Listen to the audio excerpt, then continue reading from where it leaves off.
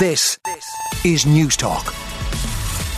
Well, I'm looking at the main picture on the front of the Irish Times, which has 16 players from Kilmacud Crokes on the front page of the Irish Times. Of course, there's 15 per team on a GA pitch, and the Irish Times says that the Kilmacud All-Ireland saga rolls on. After Sunday's club football final, the prospect of an official challenge from the Derry champions Glen remains a distinct possibility. Last night, Glen releasing a statement expressing disappointment that the GAA had refused their request for clarification unless the club themselves was willing to lodge an objection. So now it's up to the club. They've 3 days to decide what they want to do. I think a lot of people are saying they should put it back on the GAA because there's so many rules controversies within the GAA. Maybe it would be no harm for the GAA to sort of firm up the rules on this. That's the main picture on the front of the Irish Times. Main story is about hospital inpatient charges, which are going to be scrapped from April. Health Minister Stephen Donnelly will be on this morning's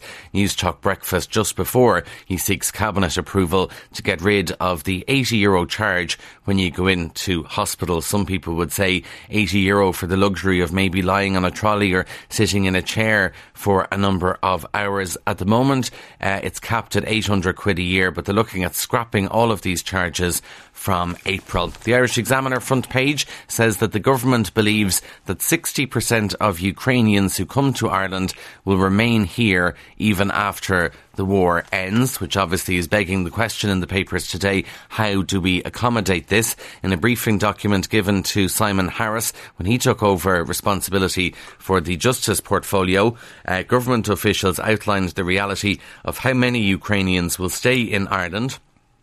The estimates are based on the number of people who were displaced during the Bosnian War in the 90s. So even if, and everyone of course hopes this would be the case, that the war ends tomorrow, they reckon about 60% of those who have come here, that's more than 70,000 people have come here, so 60% of those would like to stay here, and we could see a total of 150,000 or more Ukrainians coming to Ireland. Of course, more arriving as the war goes on. The front of the Irish Independent, thousands of homeowners have submitted property tax valuations lower than the estimated value from revenue.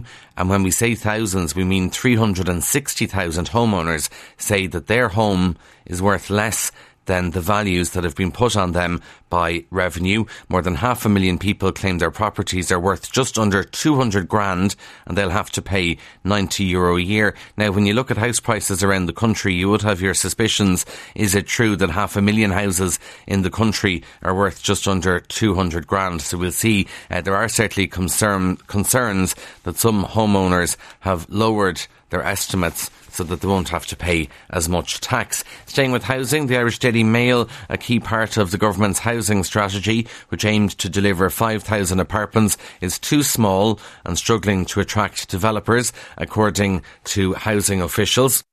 The €450 million scheme launched last May was touted as a crucial part of the government's housing response by Leo Varadkar, but in December, officials warned Minister Paschal Donohoe that the scheme was struggling to attract developers and was too small.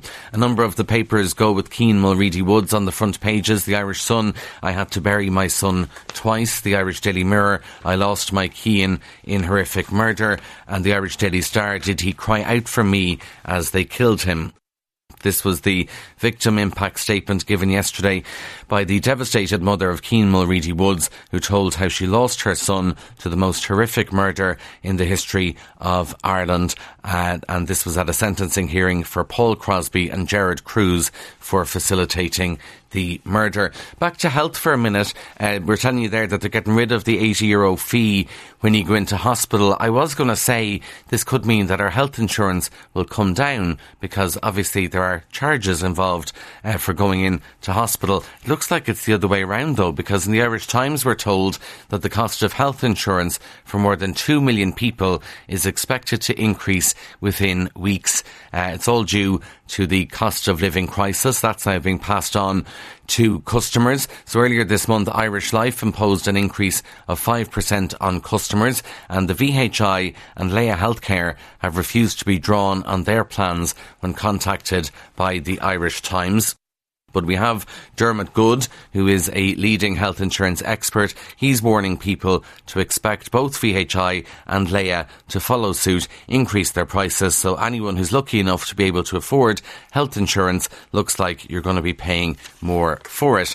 Interesting one also in the Irish Times about potatoes. An investigation into how French potatoes were mislabelled as Irish must be carried out as a matter of urgency, according to the IFA. Last week it emerged that Keogh's farm had shipped consignments of baby potatoes to some retail outlets with the Board B a quality assurance label, including the tricolour on the packaging, despite the fact that the potatoes had been sourced in France. Now, Keogh's farm admitted a mistake had been made. An internal investigation is underway, and they said they didn't intend to mislead people and that this was wrongly packaged. However, the IFA has described the mislabelling as unacceptable and says a thorough investigation now must take place.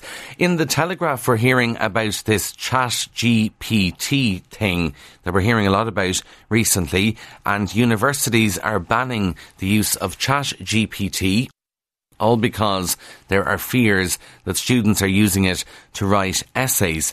So the chatbot was made in the Silicon Valley, and it's able to pass the US doctor exam. It can write scientific articles, and they reckon that it's going to be able to pass the bar exam shortly. So universities are very, very worried that students are getting this to write up their essays for them, and now some of them in the UK are banning this. I presume Irish universities will be watching this very closely. I saw an academic recently giving the example. She just put into this chatbot thing, write an essay about the gender gap in voting.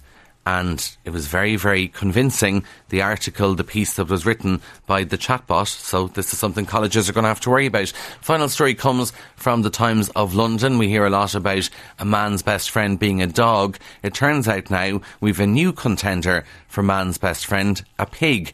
Pigs show just as much affection for their owners, scientists have found, but dogs still have the edge because they're able to communicate better than pigs. So the Times of London says that scientists compared pigs and dogs and found that both had a strong instinct to lavish attention on humans, as well as the intelligence to understand when a food source was out of their reach. But because dogs can communicate and signal to their owners, they still have the edge. But maybe we shouldn't sort of assume that pigs aren't intelligent, because apparently they are.